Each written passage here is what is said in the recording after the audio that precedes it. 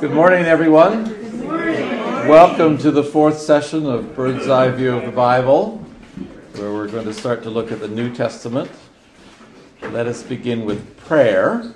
This is a prayer from Søren Kierkegaard, the Danish philosopher.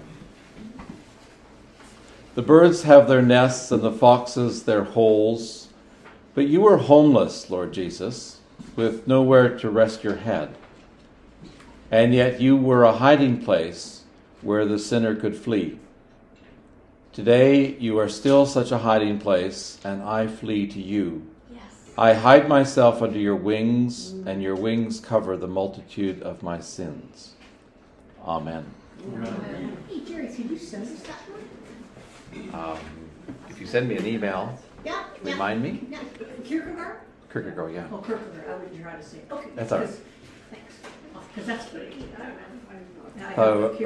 Appropriate in starting to look at the life of Jesus. Yes. How'd you do on? Did anybody attempt the Old Testament exercise? Not yet. Not yet. That's all right. I looked at it. If that's Well, that's okay. It can take you some time. It's not easy. It's not easy. Let me say, I haven't printed off answer keys, but if you want, when you've made an attempt, just email me and I'll send it to you.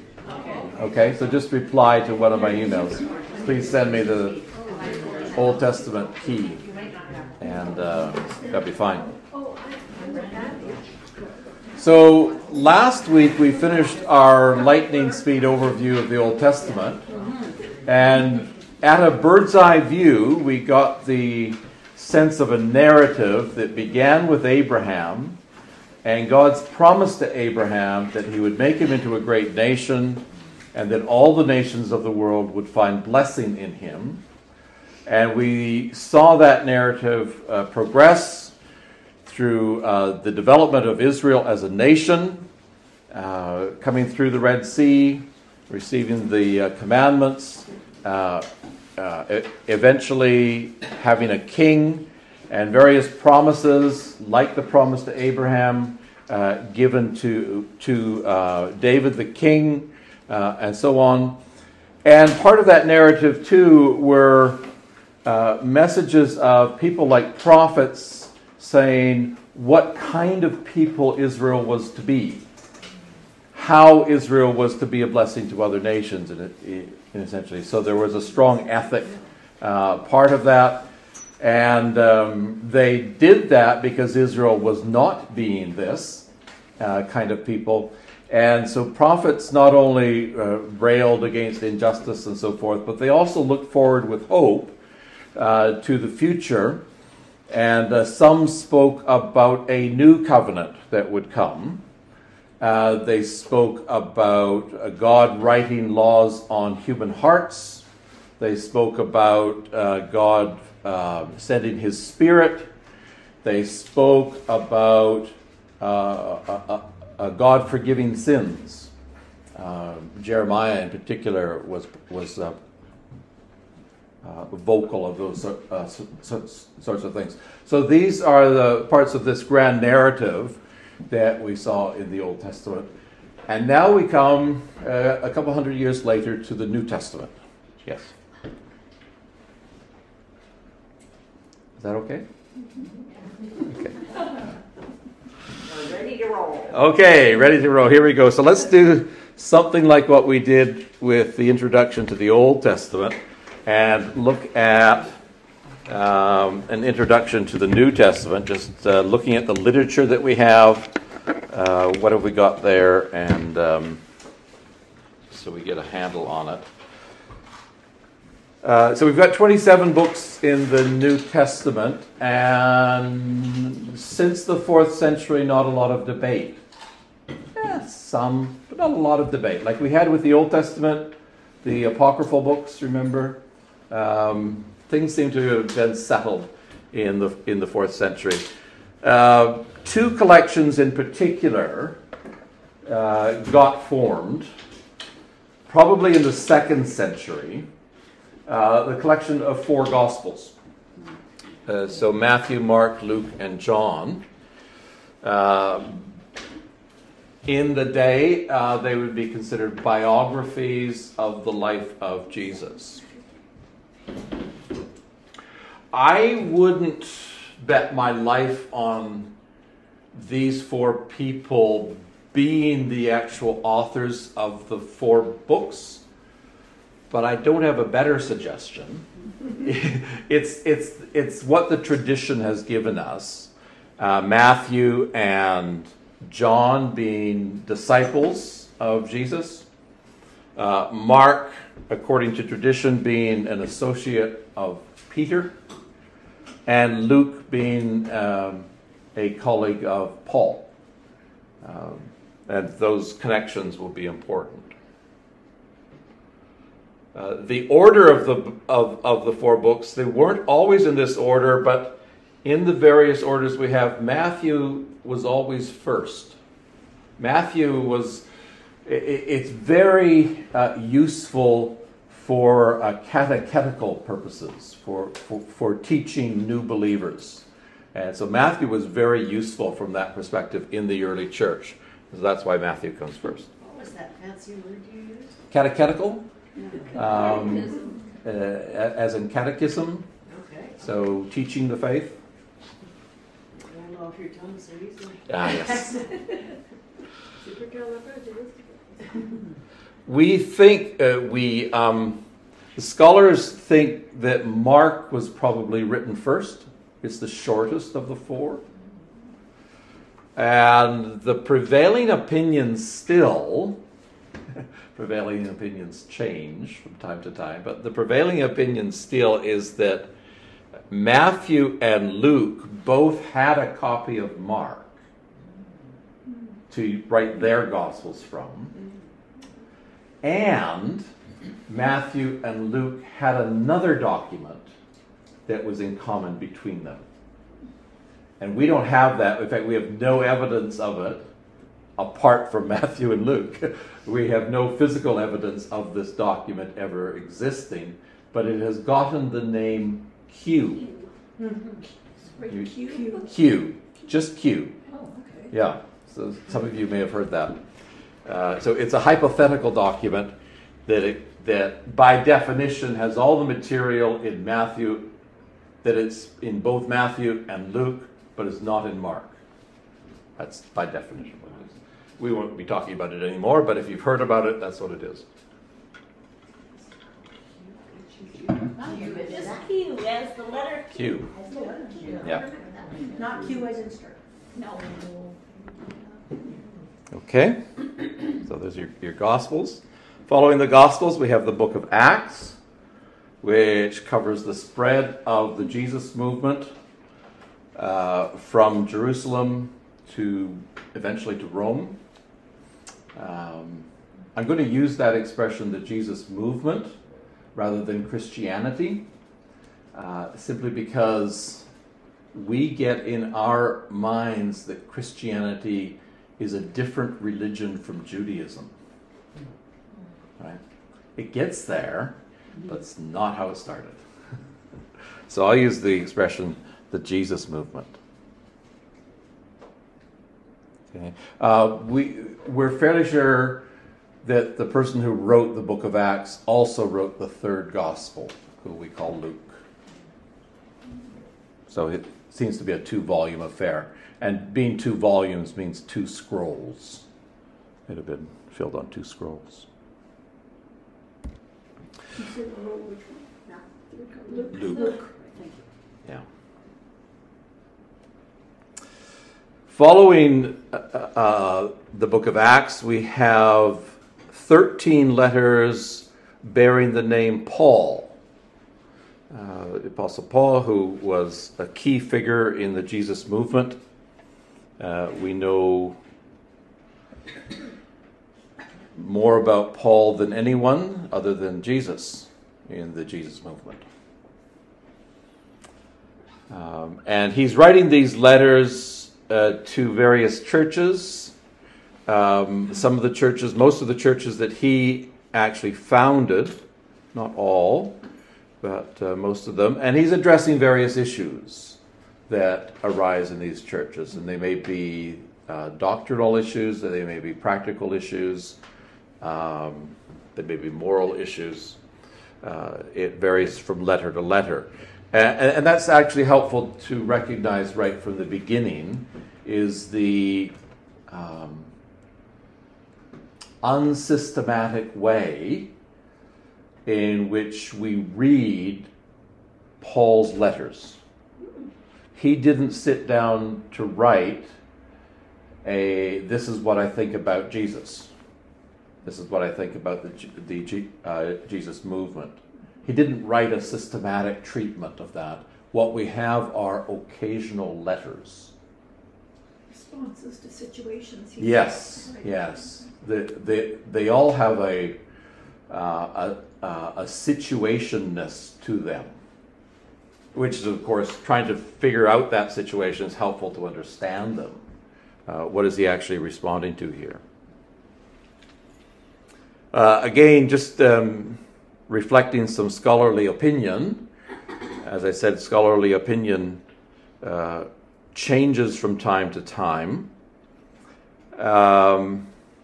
Not everyone believes that all 13 letters were written by Paul, even though his name is at the top of each of these letters. And scholars are basing that on things like, well, it comes down to, if Paul said this in this letter, would the same person have said this in this letter? It's that trying to see if there's a consistency, I suppose. But a person could have been writing that Paul said this. Yeah, yeah, that's right.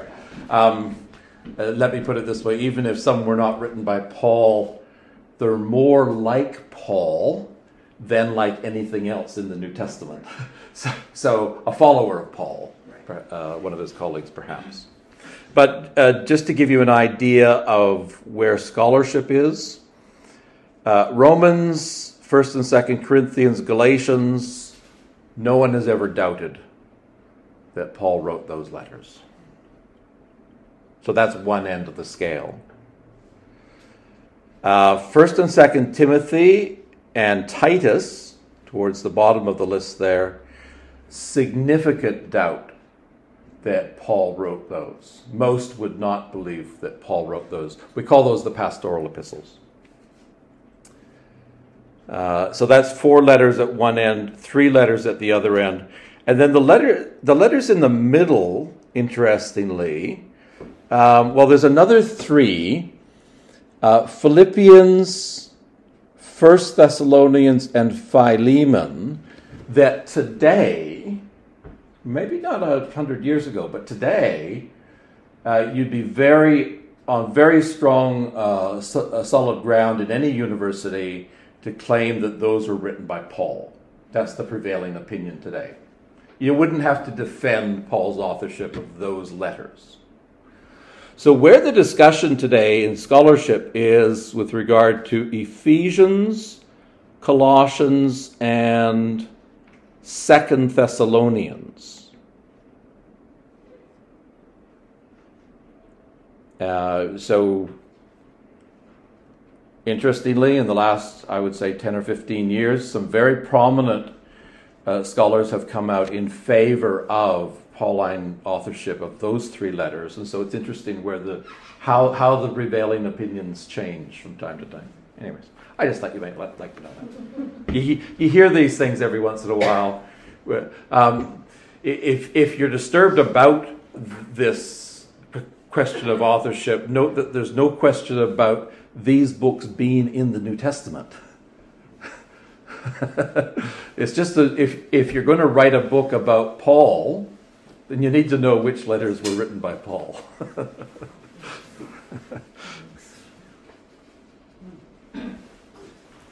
And then, Paul's letters addressing issues in the churches. And then the final section, or almost final section, is a section we call the Catholic letters. They address a wide range of issues: Hebrews, James, 2 letters of Peter, 3 letters of John and Jude. and I can't really summarize them. They're addressing different situations, but like Paul, yes, they're addressing specific situations. Hebrews is interesting because we actually have no clue who wrote it. Yeah. And then the last in the New Testament is the book of Revelation, which is like Daniel and Apocalypse. So John is on a journey and he sees things in the future. He sees things in heaven, and he has an angelic guide to help interpret what's going on. Okay. Now, people often ask, how did they decide what books to go into the New Testament? And this was something that developed over the first 300 or 400 years of the history of the church. As I said earlier, in the 2nd century, you had collections of some parts that would be the New Testament, first being the Gospels and then the letters of Paul. They would be collected, and interestingly, they would be bound together like what we think of as a book, as opposed to a scroll. And that was a significant development, actually, in the 2nd century. The technical term is a codex. We think of it as a book. But as time went on, Christians were concerned about which books, which writings they would take to be authoritative for the Jesus movement. And the principles that came out in the wash in terms of what was going to be accepted were these 4 that I've given you. Was a writing apostolic? Was it written by an apostle or someone close to an apostle? That's why I made that comment about Mark and Luke. That was an important criterion. Is the writing Catholic? That is it widely accepted throughout the church, or does it have only a narrow acceptance, like in Syria or in Rome or wherever? So is there a wide acceptance? Third, is the writing orthodox? Does the writing agree with the central tenets of the Christian faith that have been passed on throughout the churches from generation to generation?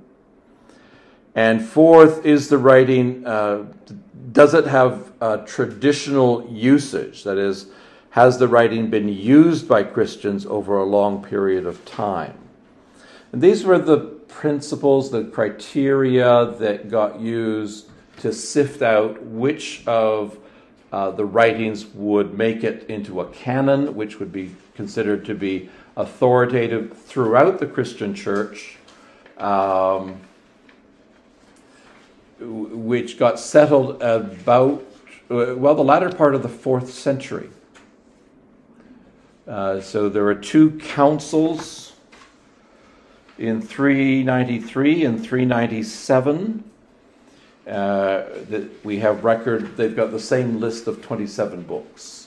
And after that, there wasn't any real debate until Martin Luther came around and had some questions about the book of James. Can I ask a basic question? What exactly is the definition of a canon? A canon is a collection of authoritative writings. Okay, thanks. Yeah.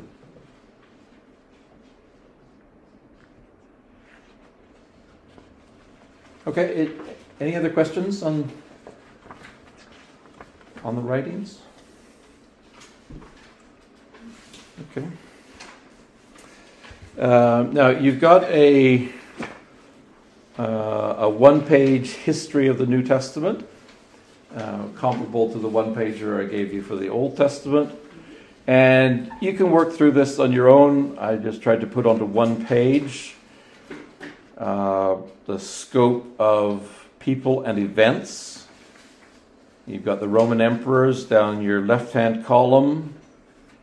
and then the various rulers in Palestine down the middle, and then a list of events on the right-hand side. And this is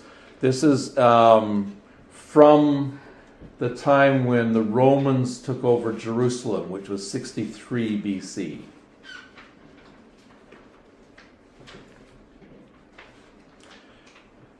So we've changed an era from a Persian or Greek rule to Roman rule. Okay, and I'll let you work through this. The dates, some of the dates are approximate. For example, we don't know the date when Jesus was born. That shouldn't surprise you. He wasn't born in a royal context. He wasn't born a wealthy person. And so why would anybody write that down? One of the things that going through this will help to sort out are the Herods.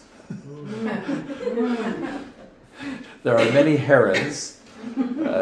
Herod the so-called Great, who died in 4 BC.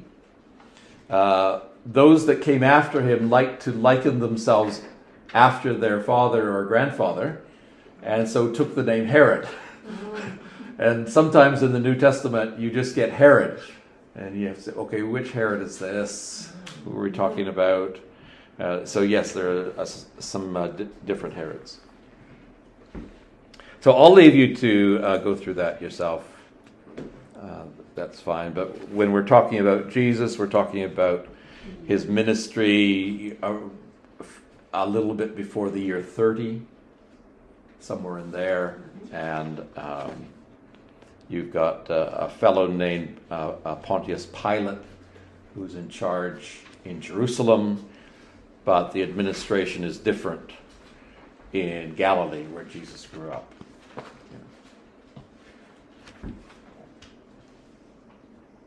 I think we can... for an introduction to what life was like, just briefly, I want to ask a few questions.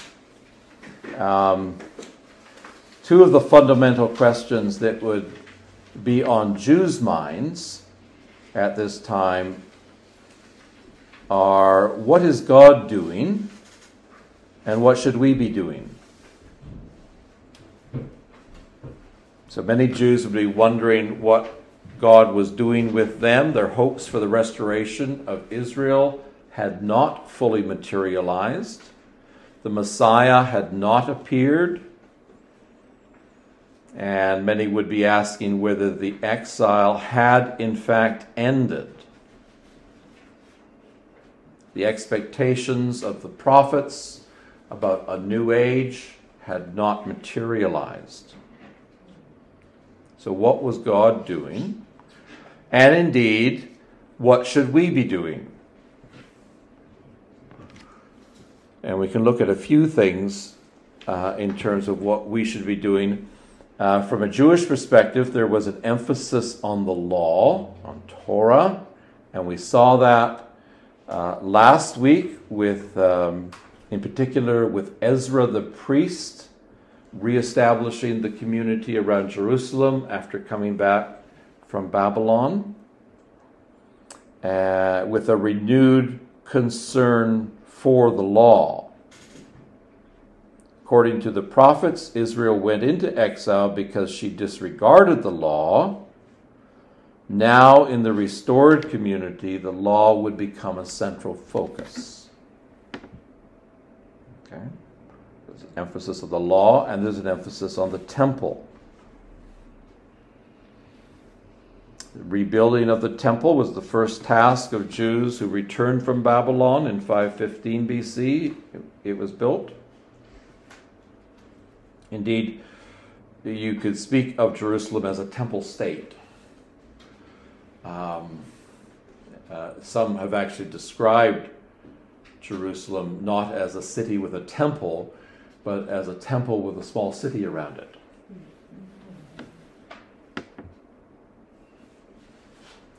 temple is where all of the sacrifices would take place. So faithfulness to God would be characterized by proper regard for the temple and the sacrifices. You don't speak against the temple.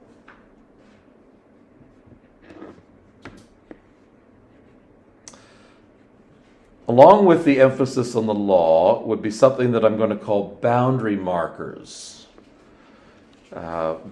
Certain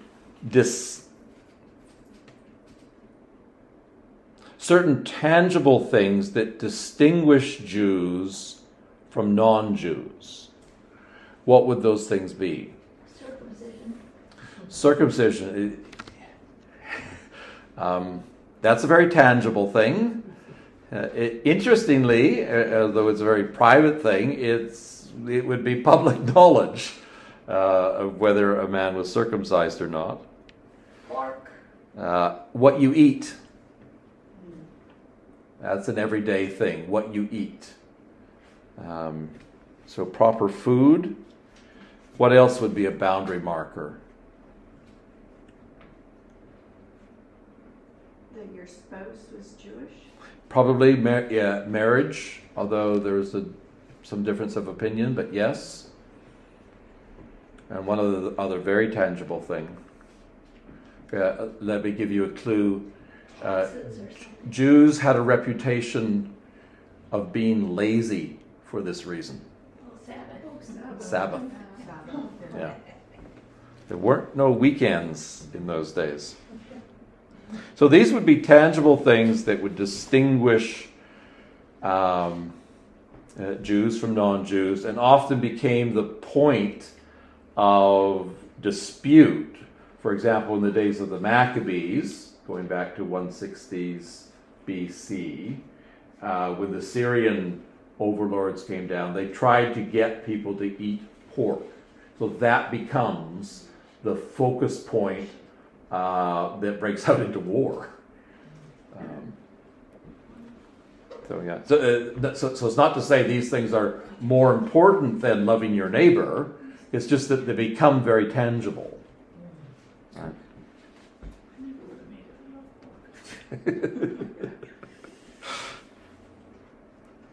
And along with the boundary markers is the challenge of foreign culture. So beginning probably by the end of the 4th century and remaining throughout what we call the Second Temple period, when this temple was still standing, the question for Jews was how to respond to the influence of foreign culture, in this case, Greek culture.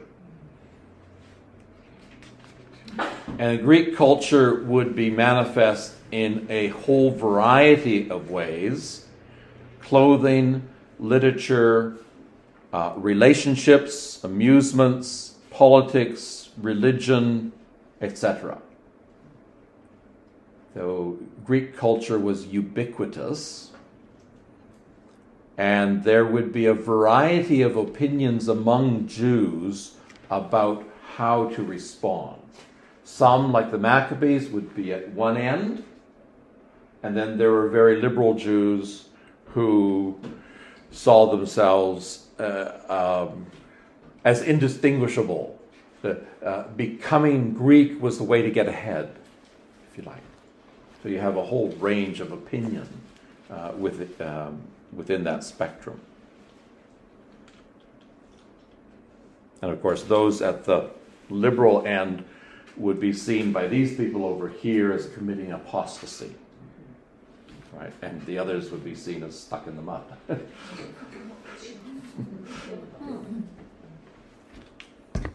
Theological options, interestingly, well, just briefly, Jews were monotheists.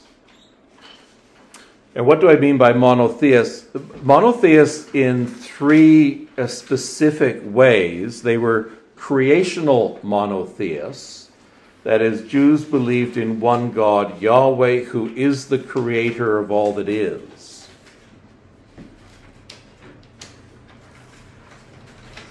So this is Who is the one God? Well, he's the God who created. We're not in the world created by a different God. Our God is the one who created the world. Therefore, the world is not evil. The world is not a bad place. The physical world is not something we need to get away from. Physicality is fundamentally good because God created it. Okay, we'll see where this comes up against some other ideas. Secondly, Jews were monotheists in that they believed that their God was providential. Jews believed that their God was active in so-called natural events.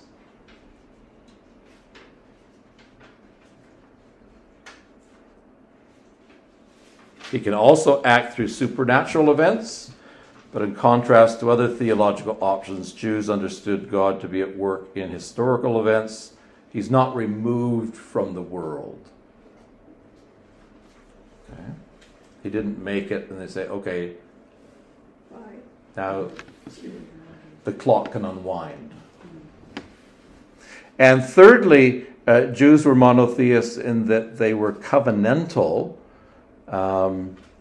With regard to evil, Jews believed that Yahweh was committed to eliminating it from his creation and restoring peace and justice, and that he was doing this through Israel. The answer to the problem of evil is to be found within the history of Israel.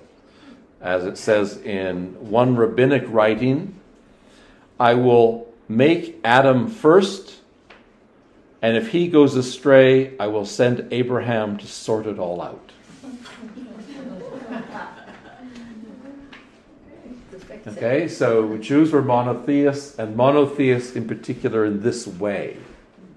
Just to sharpen that a little bit, note the options in the day. Something called henotheism would be a belief in one God, or at least a commitment to one God, although there an acknowledgement of other gods of other nations, but we worship only one God. That would be a kind of monotheism. We have our God and other people have their gods. That's not Jewish monotheism. Okay? The other gods are idols. Is that kind of like in some ways? Is that sort of like today in some ways with people over there? Oh yeah. Most of these will be like people today. Yeah, just making sure. Pantheism. God is understood to be that which permeates everything that exists. So God is in everything. Pantheism. Evil, therefore, this is the great problem for pantheism, is why is there evil then, if God is in everything? Why do bad things happen? Well, evil is only apparent. We must rise above it by denying its existence. That's the position of Stoicism. Stoicism is a very prominent option in the time of the New Testament. We think of Stoics, the classic Stoics in our history might be the British during the Second World War. You know, a stiff upper lip, right? You soldier on through. So that's where it comes from, for term Stoic, more or less. No, it comes from the ancient world. That's what I meant. Yeah, sorry. So they rise above it by denying its existence. Which is Yeah. pretend it's not there. Yeah. In other words, Oh, okay. see, Yeah. hear, and what is it? Hear, see, hear, speak. Okay. Gnosticism, a little bit out of time here, probably doesn't fully develop for another 100 years. It's really a 2nd century development, but it's important. We might have some things in the first century that develop into Gnosticism in the second century. But the idea is that this physical world, where we experience so much pain and suffering, was created by a lesser God. The sovereign God is a God of the spiritual realm who does not involve himself in the physical world. Our experience of evil is due to the limitations of the physical world. What we need is for our spirits to be set free from this material world. So somebody says they're agnostic. What exactly do you mean? I'm not really sure if there's a God or not. Okay. Yeah. So these ones are all sure of what they think. Okay. An agnostic is not Not sure sure. what they think. They're not sure, but they're not denying it either. They're not denying it Maybe they either. don't. Yeah. Yeah. Yeah. An atheist is sure. That Yes. there is not. No. Okay. So that Gnosticism forms its own Christian version in the second century, and the affirmation is that the God of Jesus Christ is not the God of the Old Testament, Oh. right? Because the God of the Old Testament created the world, and that's part of the problem. The God of Jesus Christ is much different. Okay. And then finally, paganism, which is not a monotheism at all. It's a many-theism. The universe is populated by many divine beings. Some oversee the affairs of the nations. Others govern different aspects of the world, such as the sea, the storm, fire, etc. And still others are involved with different human activities, such as war, sex, travel. Evil comes when the gods are not pleased for some reason or other, and thus gods need to be appeased. So that could be Hinduism and those. Uh-huh. Okay. So Yeah. that. So in the... Oh, we didn't get down to there, sorry. Yes. We didn't, you skipped over deism. Right, so...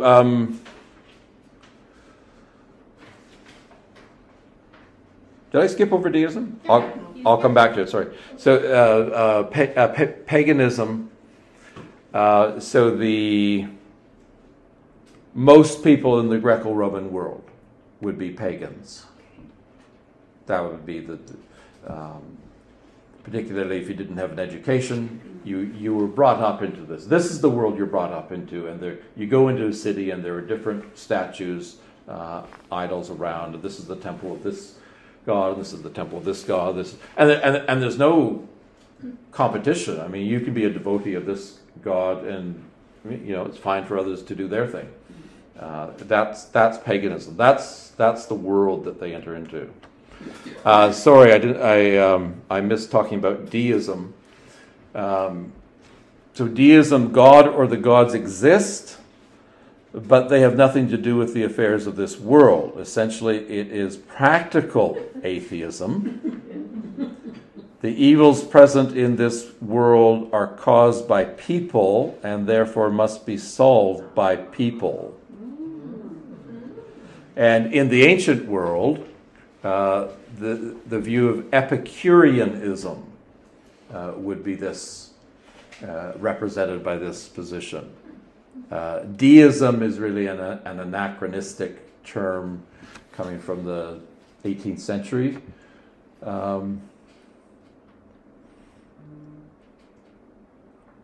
In the ancient world, it would be known as the followers of Epicurus. So, now jumping back to paganism. Yeah. I know in India, I don't know whether it's Hindu or Sikh or whatever, but they have the different gods in the different rooms that they worship. Yeah. So that would be a form of paganism then, basically. Yeah, I think so. Yes. There'd be a lot of similarities there.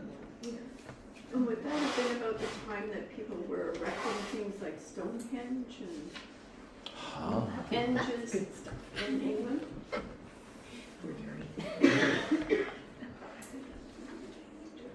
Stonehenge actually goes back earlier Yeah. with the Druids. Oh, they go back. It's pre-Christian. It's 5,000 years old, isn't it? Stonehenge? It's old, so it actually Oh, so it's way going older back than- Predates. older than Abraham. Oh, Buddhism is older than Abraham? Stonehenge. Stonehenge. Well worth a visit, I must say. I didn't have a lot of expectations when I went to Stonehenge, but I thought it was very impressive when I got there. Well, it's interesting because they keep finding stone circles and all over. Yeah. It's Yeah. just like, I want to know more about that because I like that. But it's just, they don't really know so much. So it's much more of an astronomical thing.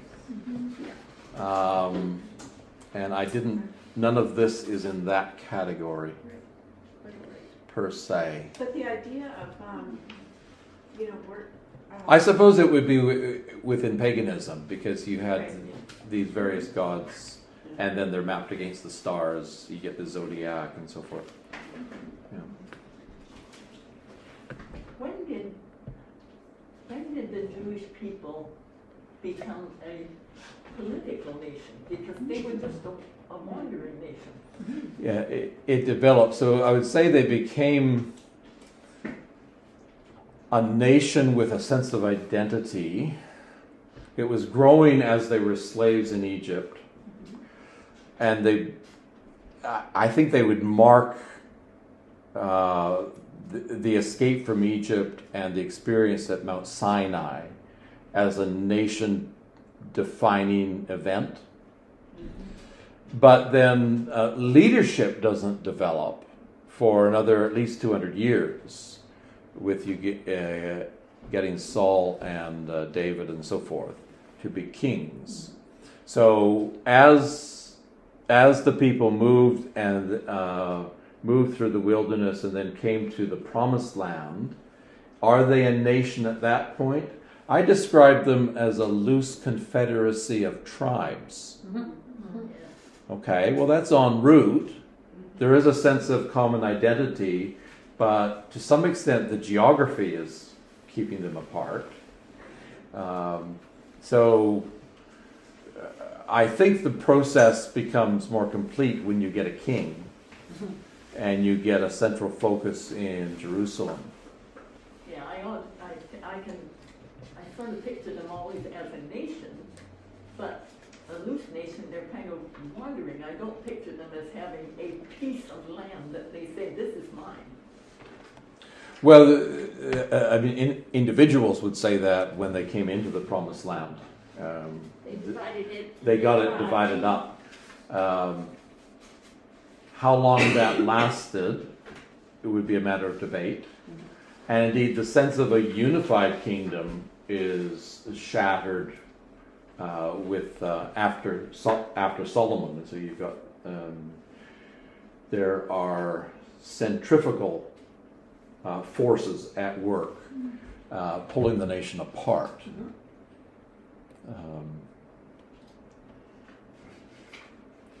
But when the Jews are taken into exile in Babylon, very much their sights are on coming back to Jerusalem. One of the Psalms has the lines, "How can we sing the songs of Zion in a foreign land?" And so there's something about the identity of being who we are. We have to be there. Which then just goes back to, for example, our discussion about the book of Esther last time. It just raises the question all the more, why were there so many Jews not going back? Right. But God had told those people to make homes and Yes. have families and Yes, have that's right, children that's right. and flourish. Yes, that was Jeremiah's word. Yeah. Yeah, this isn't going to be a quick one. Settle down. You're not coming back tomorrow. So yes, so you have that tension going on. That's exactly And you right. think of refugees today, when they have fled, and they make homes, and it might be 2 or 3 generations in Zambia and you're still Angola, Yeah. you now become Zambia. No, that's right. That's right. Where you're born is where you kind of is your home. You feel. Yeah. Even if your father still says Okay. Japanese. Yeah. Oh, your screen changed. Yeah, I'm changing here. We're going down to the life of Jesus. Okay, so into this world comes Jesus. Jesus has a sense of identity and call. One of the first things that we read about in each of the Gospels is Jesus' baptism by John the Baptist. John the Baptist appearing on the scenes with this description: the voice of one crying in the wilderness, prepare the way of the Lord, make his paths straight. He's down at the Jordan, significant location. Why is it significant? Why is the Jordan significant? That's where Israel crossed into the promised land. In other words, he's calling Jews to come back to where they started in terms of life in the promised land. This is a renewal of the covenant exercise that John the Baptist is going about. And Jesus goes to him. He identifies Jesus as the greater one who is to come. After some resistance, John does baptize him. And the Gospels record Jesus hearing these words, "You are my beloved Son, with you I am well pleased." And what's interesting about this is a distinctiveness about Jesus. So this doesn't seem to be the kind of language God would use of Isaiah or Jeremiah or Amos, right? There's something, you are my beloved Son. There's something special about Jesus. We see it also in how Jesus speaks of God as Abba. Jesus referred to God as Father, specifically Abba, and he taught his followers to do the same.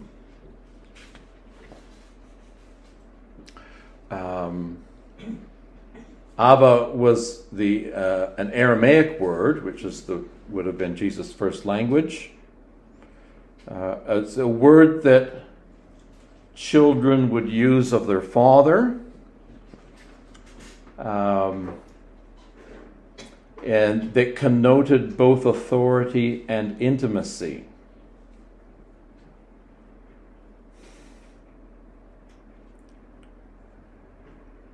I'm not sure we have the same comparable word in English. It's not quite as colloquial or as casual as daddy. There's more of a sense of authority to it than that, but there's also an intimacy, like my father. So Jerry, would you say that there was a distinct change in the relationship with God from Yahweh, the I am, to Abba because of this level of intimacy? Was that? There seems to be Jesus referring to God in this way. Let me say it this way. Jews referred to God as Father. That would be not atypical. I don't believe we have reference where they speak of him as Abba. It seems to be something that was distinctive of Jesus. And it becomes distinctive of the early Christian community as well. So in Galatians 4 verse 6, Paul writes, "And because you are sons, God has sent the Spirit of His Son into our hearts, crying, Abba, Father." And that's interesting. Paul is writing to Christians in modern-day Turkey, province of Galatia, and he uses an Aramaic term. That's interesting. There are certain... the explanation is it must have derived from Jesus, and it was a distinctive thing in the movement, how people referred to God. One of those linguistic things that hang on. By the way, I fully recognize that I'm using very gender-specific terms here in terms of father and in this text, son. And I think we just have to deal with that because I'm talking about what it was like in that day. I'm trying to understand the New Testament on the New Testament terms. There is another question: how do we talk about that most appropriately in a gathered community today? And you know, we. I view it as about being non-gender specific, really, because you know, to me, my mother is intimate and authoritative as well. So if you just take the sexuality out of it and recognize the relationship, that's right, the intimacy and authority of it, then I like to view Abba as being a non. And it's not term. Parent. No. Parent doesn't have the intimacy. Our word parent doesn't have the intimate connection that mother and father does, right? We never refer to our parents as, oh, parent. It just doesn't work. But anyways, we just deal with this. And then Jesus as God's son. So the uniqueness of Jesus' relationship with God, of course, as Christians, we jump to, oh yes, Father, Son, and Holy Spirit. Okay, but remember, that's a formulation that didn't get made for another 300-400 years. Okay? So we're coming right back and saying, okay, in what sense is Jesus unique at the time when Jesus was? And there are some very interesting markers or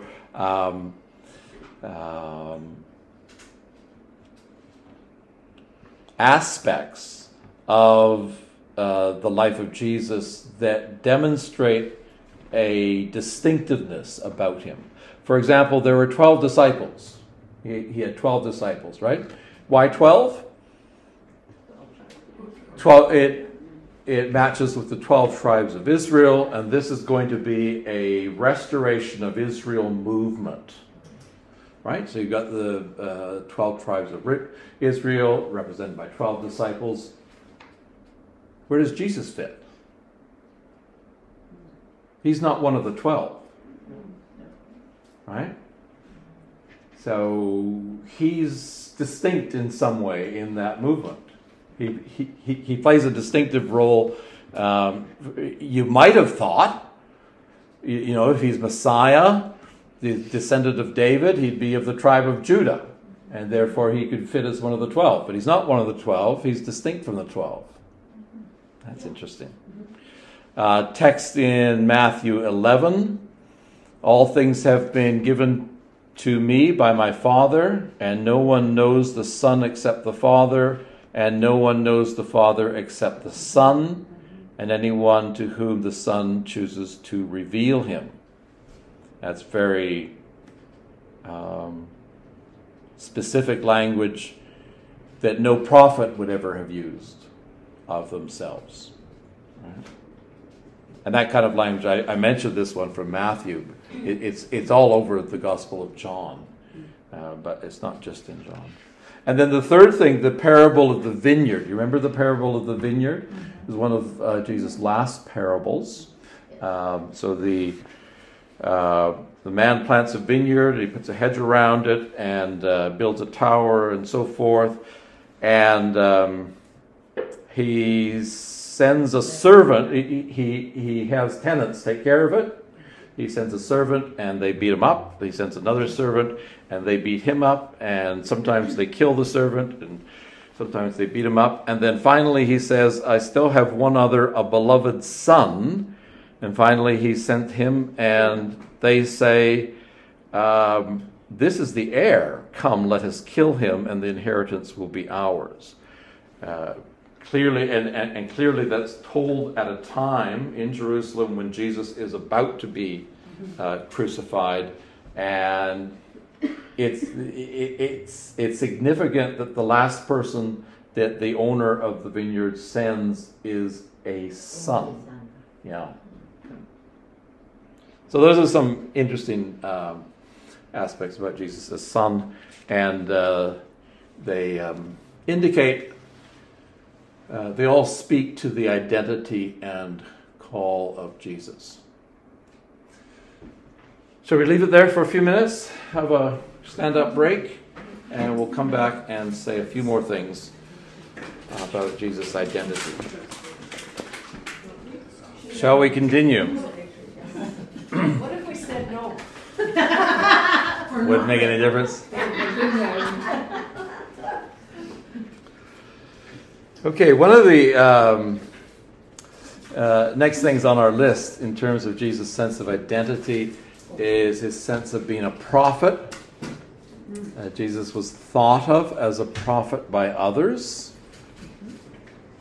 And Jesus spoke of himself as a prophet. As a prophet, Jesus' concern was for the restoration of Israel. Can you just, what exactly the word prophet mean? Like what makes a person a prophet? Someone who speaks the word of the Lord. So when we all share God's word, we're prophets. Yeah, though a prophet or a prophetess would be seen as someone who has a particular gifting in that regard. And again, I'm using Samuel as a model there. He seemed to have a particular sensitivity to hear the word of the Lord. And so, again, what do I mean by the word of the Lord? Well, it can be anything. It can be something that is a particular insightful word for the moment. It can be something of, this is what's going to happen. God can say all kinds of things. So somebody who has a particular keen ear to hearing God speak. Not re-saying what someone else has already said. You're getting the message. Yeah. Be able to deliver that. Yeah, that's right. And it doesn't, is it sometimes a feeling, a really strong feeling? Yeah. When you're meditating, you really feel strongly about something, you can feel the Spirit kind of working, that this is something you should be paying attention to. Right, and indeed, that can happen to anyone within the believing community. But to distinguish a prophet is to say this is somebody that it happens to again and again, that it distinguishes them. That's their life role, their time. In some way, yeah. So I know people will debate about prophets in the Christian church, and there's been helpful and unhelpful comments about that. But I think what I've said is still valid. Someone who has a particular sensitivity to hearing from God. Yeah. Can you think of anybody contemporary or recently contemporary that may have fit that? Yourself, just thoughts. Probably, but I don't really want to go there. But you think there was probably some. Oh, sure. Yeah. Because a lot of them out there, they call themselves out around. Well, sure, there's all kinds of abuse. But again, I don't think the abuse says the role of prophet is therefore. They call themselves. Yeah. Definitely not. The second point that I want to make, though, as a prophet, Jesus' concern was for the restoration of Israel. Matthew 15:24, I was sent only to the lost sheep of the house of Israel. So interesting. He does have some connection with non-Jews, Roman centurions and so forth in his time, but his primary concern was for Israel, for restoration of Israel again. 12 disciples. And then I think the last thing we want to talk about in this category is Messiah. An interesting category, because of course we regularly today speak of Jesus the Christ, Christ being the Greek word for Messiah. Jesus himself, however, was somewhat cautious about the use of the term. You remember when Jesus says, "Who do people say that I am?" Some say this, some say that. And then Peter says, "Yeah, but we know you are the Christ, the Son of the living God." And he says, "Don't tell anyone about that." And so there's something, Jesus is cautious. He doesn't say, "No, I'm not." But I think the best explanation is there were certain expectations in the wider community about what Messiah would be, namely that he would be a political and military leader who would free Israel from their enemies, at this point the Romans, and Jesus didn't see himself as that. And so speaking of him as Messiah was not unproblematic, let's put it that way. At his trial, he does accept the designation of Messiah, Mark 14, and he was crucified as a messianic pretender. So that's significant. The plaque that was put above Jesus that said King of the Jews, that's Messiah language. It was mockery from Pilate, but it's saying, yeah, this is your king. And all kinds of irony associated with that. So I say these things, I mean, the name Christ appears throughout the Gospels, but I'm actually saying these things against some criticism that Jesus thought of himself as Messiah. And the Gospels were a bit of a rewrite after the fact, putting that Messiah language into. That can happen. I mean, 50 years later, you know that Jesus is the Christ, and you're writing a story about Jesus, you refer to him as Christ. That can happen. But so I wanted to look at some very tangible things that said, no, even with that, I think there is a growing sense within the life of Jesus that he understood himself as Messiah. His followers probably referred to him as Messiah, but after the resurrection, that just grew then. Okay. So these are some helpful things to understand the sense of Jesus' identity and call. When we talk about Jesus' ministry, his announcement of the kingdom of God is the center of his preaching. It is the central motif. Mark, his ministry in the Gospel of Mark begins, "The time is fulfilled, the kingdom of God is at hand, repent and believe in the gospel." The kingdom of God being the realm in which God rules.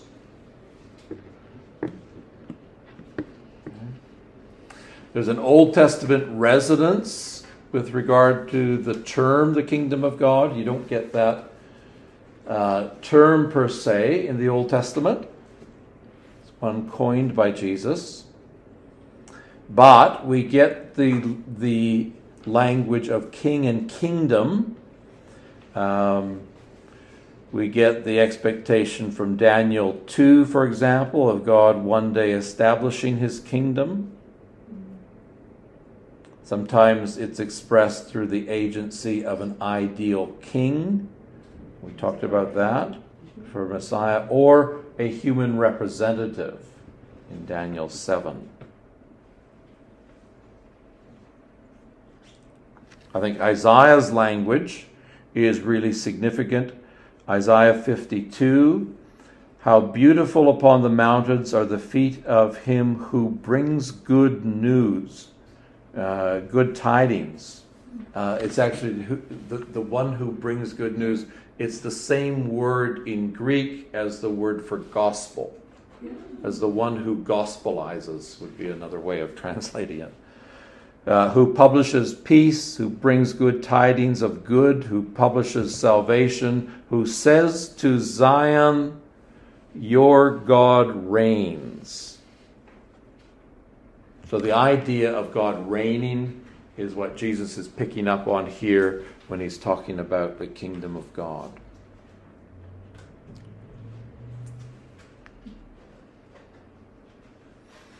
Right, the kingdom, in Jesus' teaching, the kingdom comes through his ministry.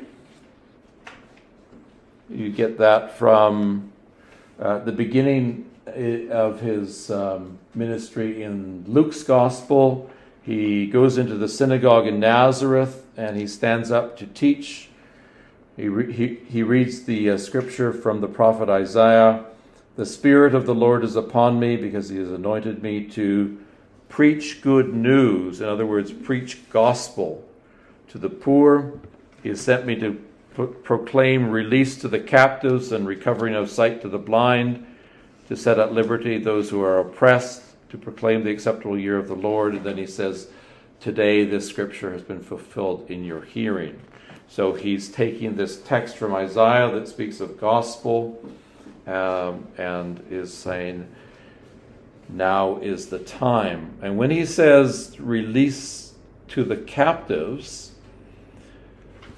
what does he have in mind? So this is Isaiah 52. This is Isaiah speaking at the time when Israelites are in Babylon. So release of the captives is coming back from captivity in Babylon, return from exile.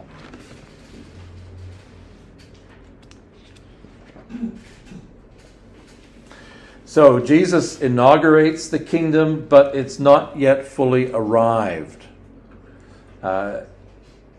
He will teach his followers to pray what we now call the Lord's Prayer, your kingdom come. We pray for your kingdom to come. Apparently it hasn't fully come yet, even if it started with Jesus. And Jesus will give more parables. The kingdom is like a mustard seed that will grow into a large tree, but it hasn't done that yet. Or it's like a piece of leaven in a batch of dough that will make it rise. Or the kingdom is something that comes mysteriously. Jesus likens the kingdom to a seed that a farmer plants in the ground, and then he goes to sleep. The farmer goes to sleep, and the seed grows. He does not know how. Right? So there's a mysteriousness to how the kingdom grows as well. There's something enigmatic about the kingdom. So that's all helpful. And then Jesus will go on to speak the kingdom finally coming at the end of the age, when the weeds will be sorted out from the proper grain, for example. So all of those perspectives are helpful. The kingdom is inaugurated by Jesus. We pray for the kingdom to come. There's the image of it starting small and growing, but it will come one day in all its fullness when at the end of the age. So helpful to see all of those. Within that context of what the kingdom is, then, we hear Jesus' invitation to the kingdom. Jesus' invitation is like an invitation to a banquet. And what's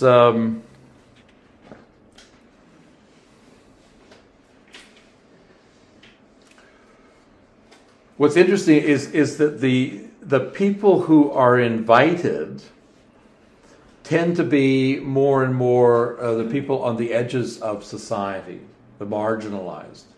That's not to say that others are not invited. They are, but they've got other things to do. And so if they're not going to come to the banquet, Jesus' point is that the host of the banquet is going to make sure the tables are full.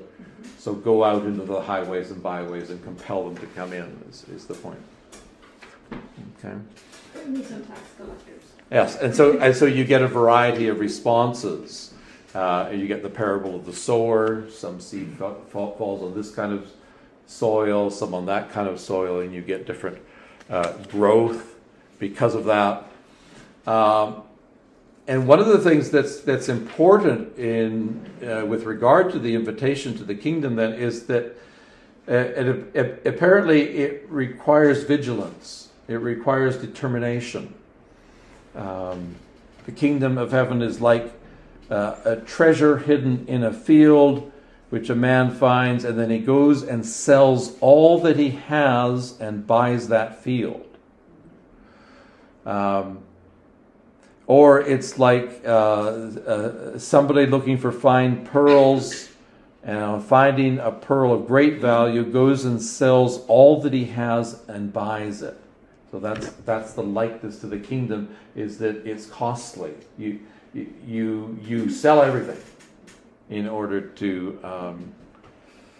Or you give up everything you feel is currently valuable to you. Yeah, that's right. In order for something greater value. So there's the costliness, there's a determination, a persistence that is the way of accepting. It's not a casual thing, in other words. Okay. So Jesus' invitation, an invitation to share in Jesus' experience of God. Now that's interesting. This is what the invitation to the kingdom is.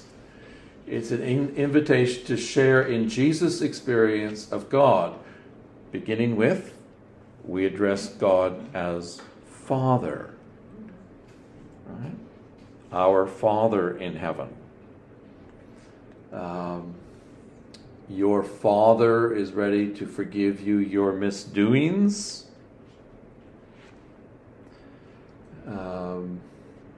So what Jesus creates is this same, you're being brought into the kind of relationship, I need to be careful how I speak here, the kind of relationship that Jesus has with God, he wants to share that with others. And so you're learning to understand God as Father. The Father forgives. The Father cares for his children. Look at the birds of the air. They neither sow nor reap nor gather into barns, and yet your heavenly Father feeds them. Are you not of more value than they?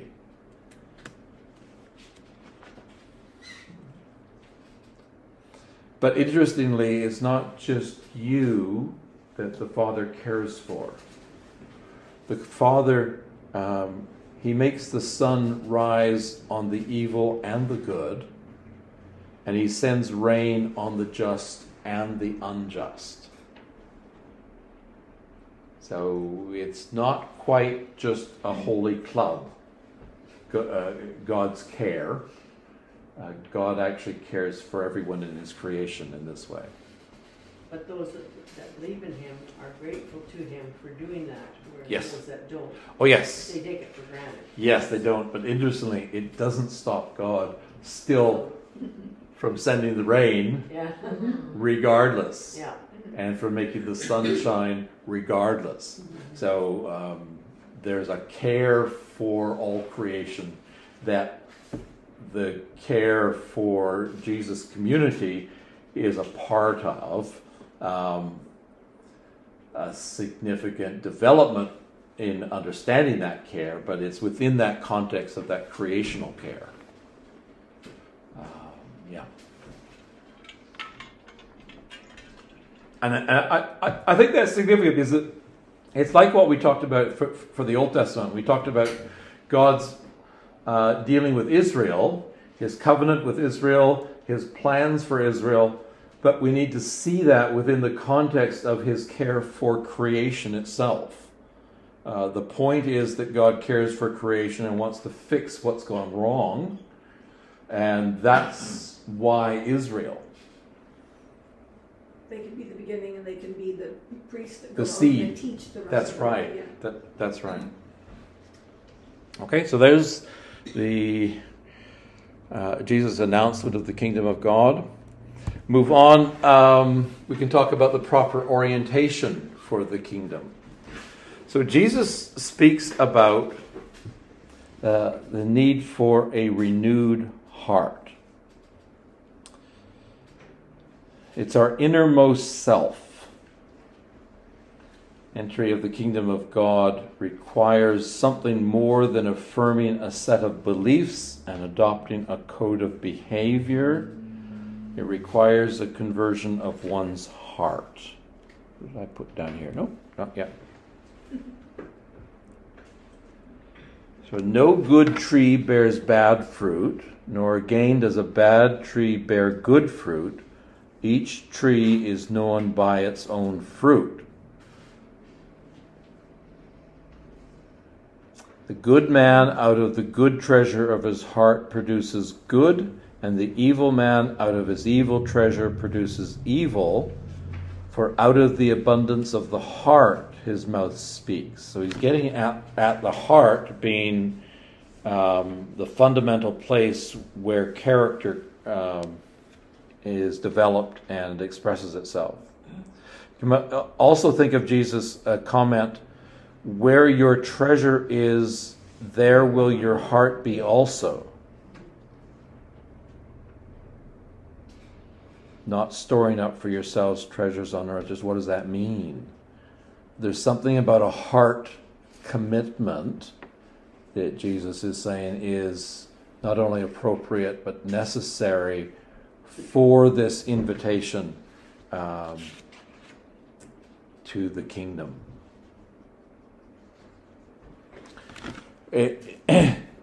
Kingdom also calls for a sacrificial way of life. Take up your cross and follow me, Jesus says. Now, whatever that means, it doesn't sound like a party. It's only semi-facetiously that I say that, because Jesus was known to have parties. But this isn't that. And different ways of expressing that. Gaining life and losing it. Whoever seeks to gain his life will lose it. Whoever loses his life will preserve it. You remember the story of James and John wanting to be on either side of Jesus in his kingdom, and he says, Are you able to share my cup?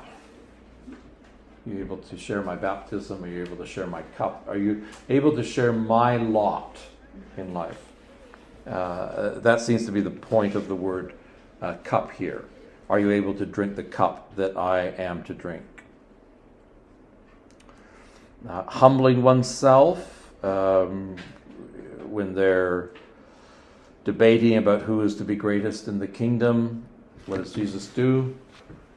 He takes a child and says, in order to be great, you need to become like a child. There's a childlikeness that is appropriate in the kingdom. And the language of becoming last in order to become first.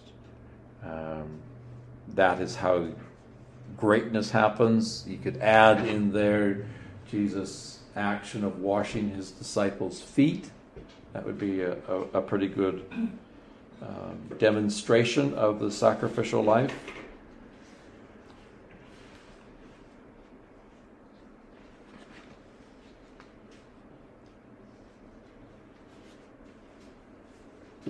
Did I give you a quote there?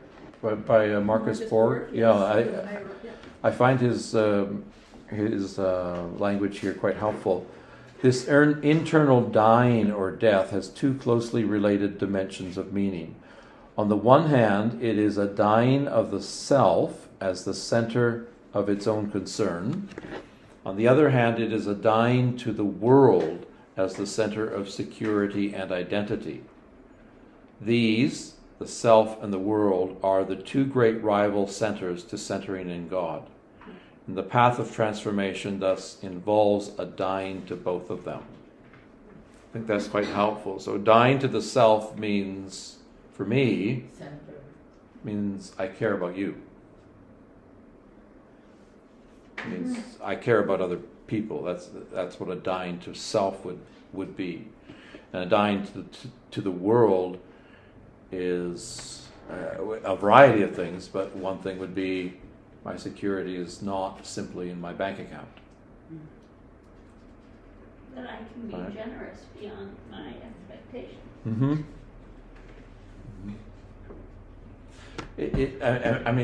It's really interesting. I think reading the New Testament is helpful because it is a document that shapes identity, and it's helpful then to think of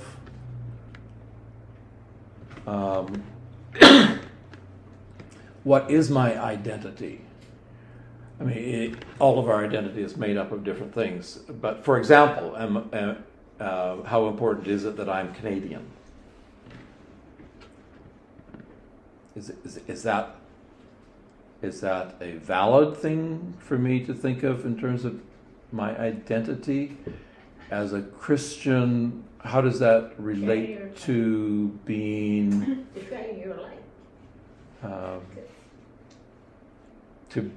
a child of God? How does that relate? Well, I think they're helpful questions to think about, but it's precisely that kind of thing that the New Testament is raising. Where is our sense of identity? And let me say, I don't think it's just an either or, but it's a sorting out. Right? Well, the sense of identity that you can relate to that as a Christian is shining your light in your everyday life. Yeah.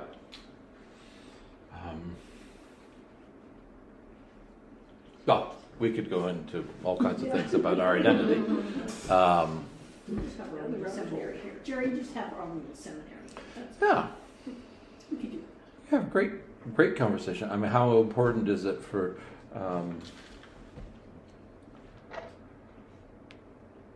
I'm a stamp collector, I write up little bits about Canadian stamps, and I just did the one on the Summit hockey series in 1972, and I remember it vividly. How important was it for me that Canada won? And how much is that connected to my identity? Well, God Just how important? wants the best from us. Yeah. And a part of our being is our identity with the country. We want what's best for the country. We want to shine there as well as to shine for Yeah. God. True. But I presume Christians in Russia thought the same thing. I always remember that first show I saw that made me think mothers cry on the other side as well as the mothers on our side. Yeah. So again, it's not a black and white thing, but I think what the New Testament does in bringing us into this kingdom language, Jesus inviting us to share in this relationship with God, that we are children of God, it brings into question other ways that we identify ourselves. And there may be values that we need to sort out. there may be disputed values that show Christians to be different than other people. Anyways, we don't need to go further into that.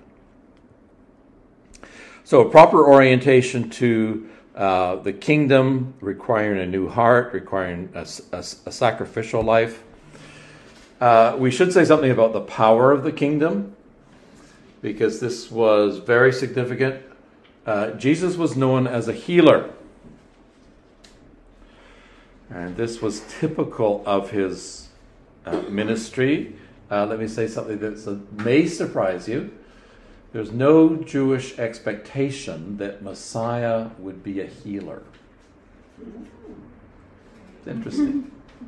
So just because Jesus heals and drives out demons would not have been evidence in Jewish mind that he's Messiah. No, because they wanted the military leader. Yes, that's right. That's right. I mean, it'd be very impressive. Yeah. But it wouldn't say, "Oh, you must be Messiah." Okay. But this is distinctive of Jesus. At one time, John the Baptist is confused about Jesus. And he sends some of his disciples to go to Jesus and say, "Hey, were we right? Are you the one who was to come, or should we be looking for someone else?" And Jesus says these words, "Go back and report to John what you hear and see. The blind receive their sight, the lame walk, the lepers are cleansed, the deaf hear, the dead are raised, the poor have the good news preached to them."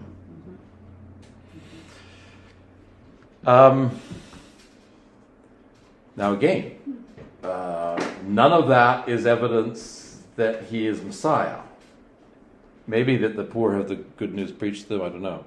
But that's not specifically messianic language. What it is, however,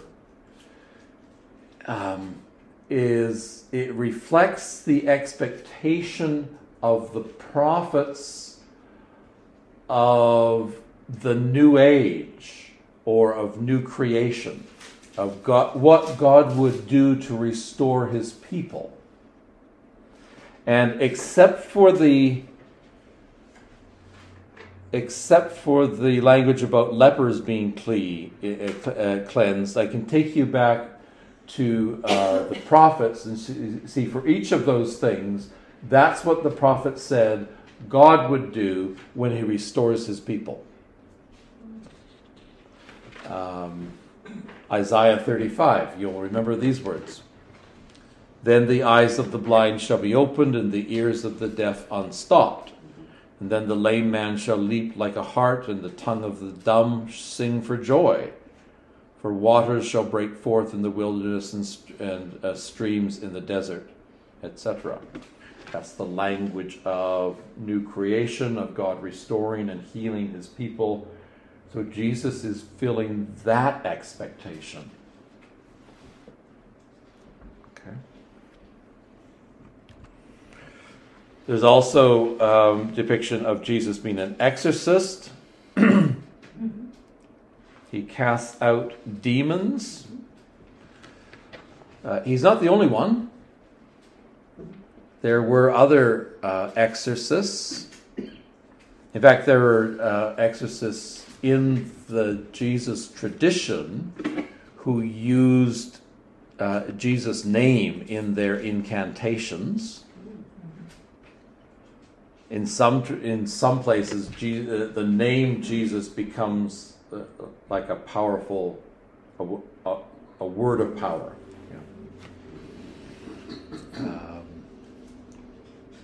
In response, some people who don't like Jesus criticize him essentially for using black magic. That is, he's using an evil power to cast out evil, which Jesus shows the irony of. Satan cannot cast out Satan. The idea. So although there are others, there are Jewish exorcists, what's interesting about Jesus' exorcisms is the way he performs them. He doesn't use a typical incantation formula. He doesn't pray. He doesn't invoke the name of a more powerful being. He doesn't say, in the name of so-and-so, do this. As was typical in exorcisms, he just says, come out. Right? So there's something distinctive about the way he does this. And indeed, you can imagine at some point in Jesus' life, he experiences that he has this ability to heal and to cast out demons. And how impressive, how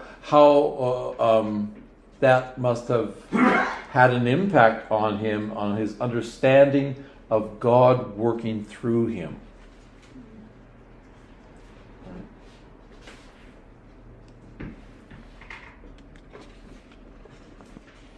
And then we can also talk about the recipients of Jesus' healing. One of the things to note here is the response of faith.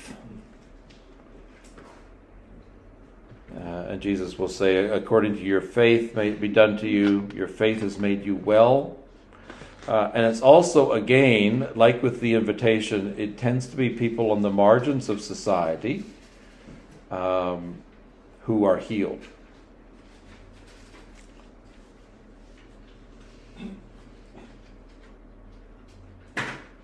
And that's significantly different from other ancient biographical literature of the day. In other biographies, the concern was with the wealthy, the elite, people who would make history happen. The people who should be held up as examples to follow. Well, in some ways that's Jesus, but interestingly, that's not the kind of people he gathers around himself. So the Jesus story is different from other biographies of the day.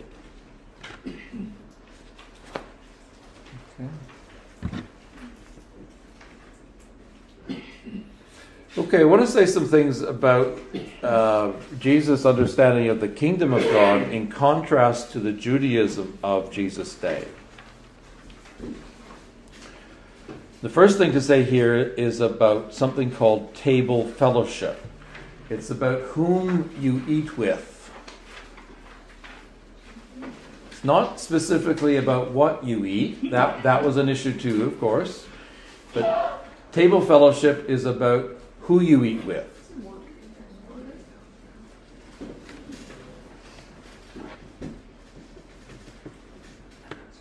Jesus challenged the ways many Jews excluded people on the margins by eating with the wrong kind of people.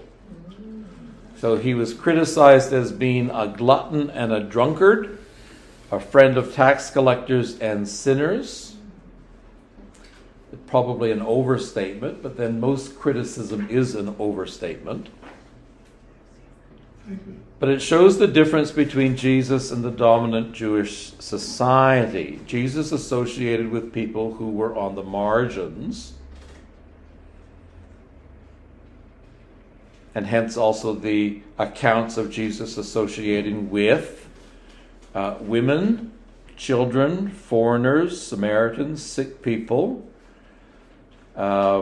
People who, if you were wanting to make a name for yourself, these weren't the kinds of people that you gathered around yourself.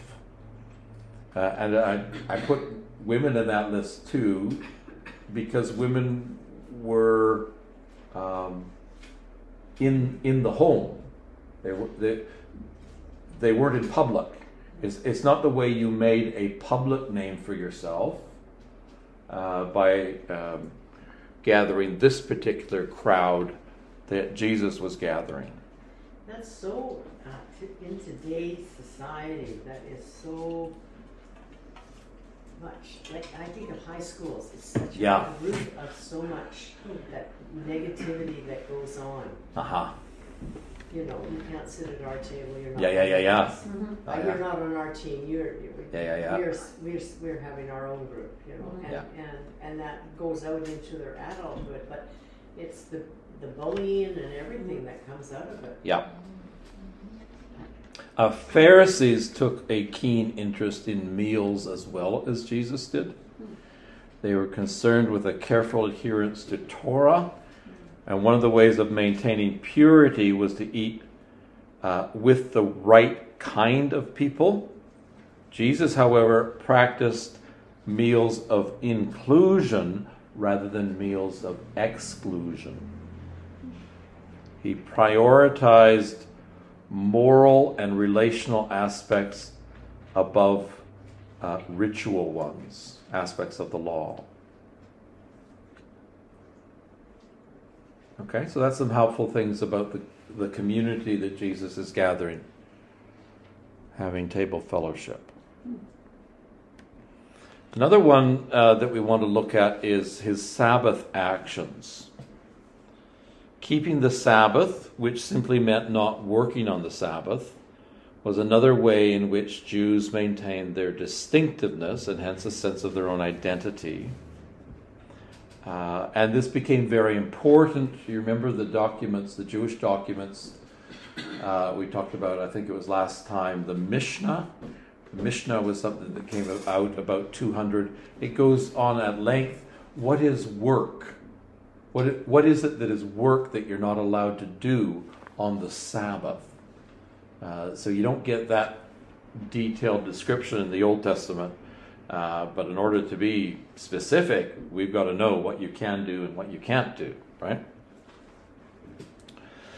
Jesus upset a number of people, particularly those who were insistent on how laws were to be kept, by performing several of his healings on the Sabbath.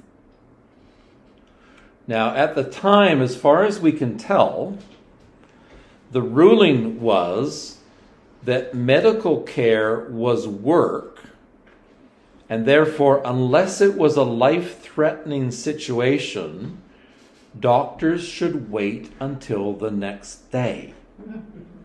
Right? Now the patient waits till the doctor has the That's it, yeah. On several occasions, however, none of which were life-threatening, Jesus healed people on the Sabbath. And it seems that he particularly chose the Sabbath. Now, did he break the law? Was he practicing medicine as a doctor would practice medicine? This is the comic dilemma that you get in John chapter 9 about you remember the man who was born blind and Jesus heals him. Yeah. Who healed you? We know this man is a sinner, so God doesn't listen to him. So how are you healed? And on and on. Of course, if they acknowledge that he's been healed, then they got to acknowledge that Jesus, that God was working through Jesus. It's the funniest chapter I find in the New Testament. It really is. There's such irony going on there. But why is Jesus doing this? Yeah, clearly he's pushing the boundaries. Is he against Sabbath law, for example? I don't think so.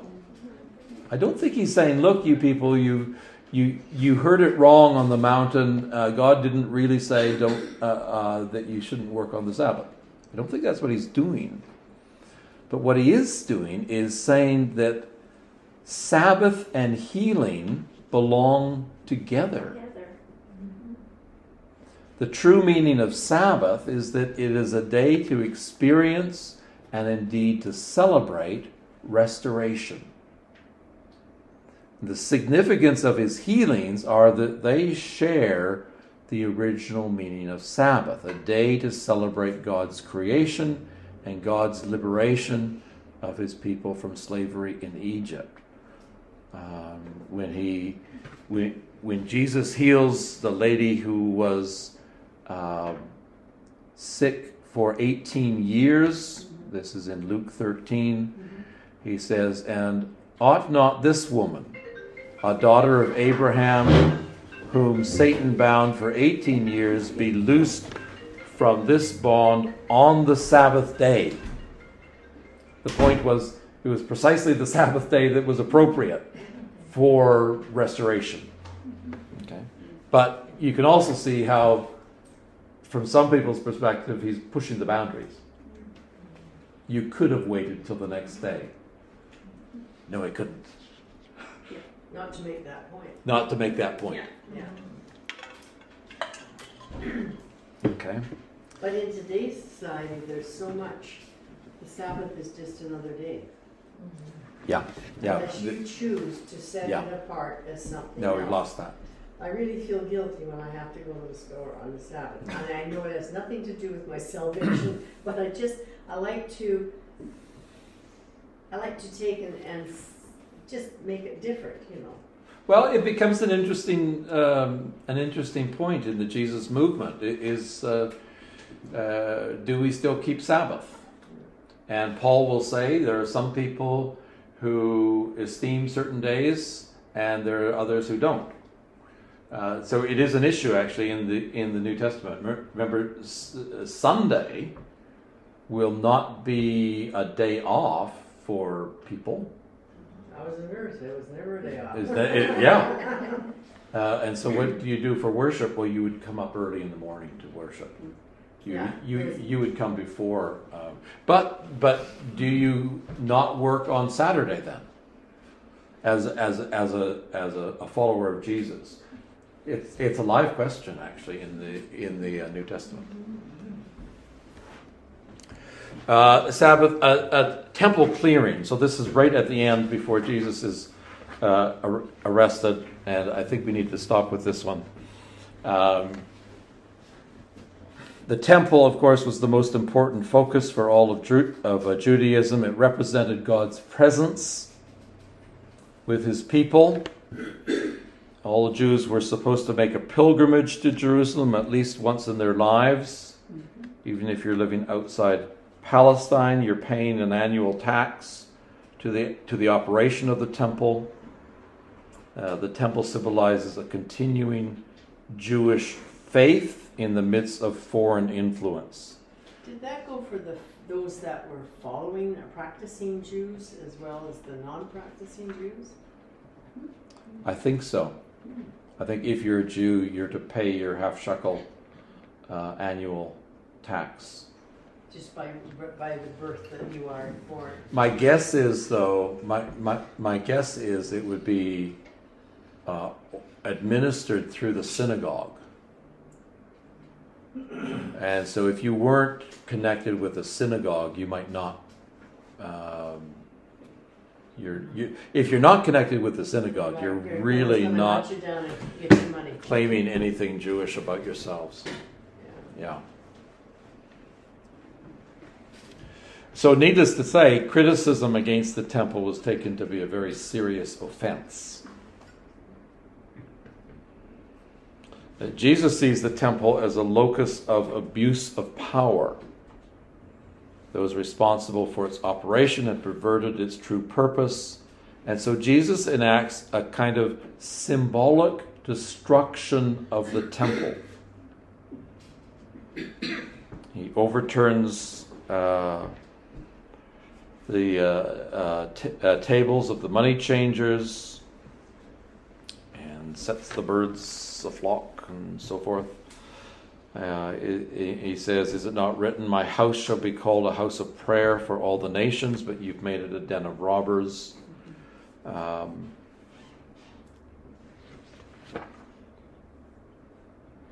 then a few days later, I'll just say that, and then a few days later, he makes this prophecy about the temple: there will not be left here one stone upon another. And that will come up in his trial.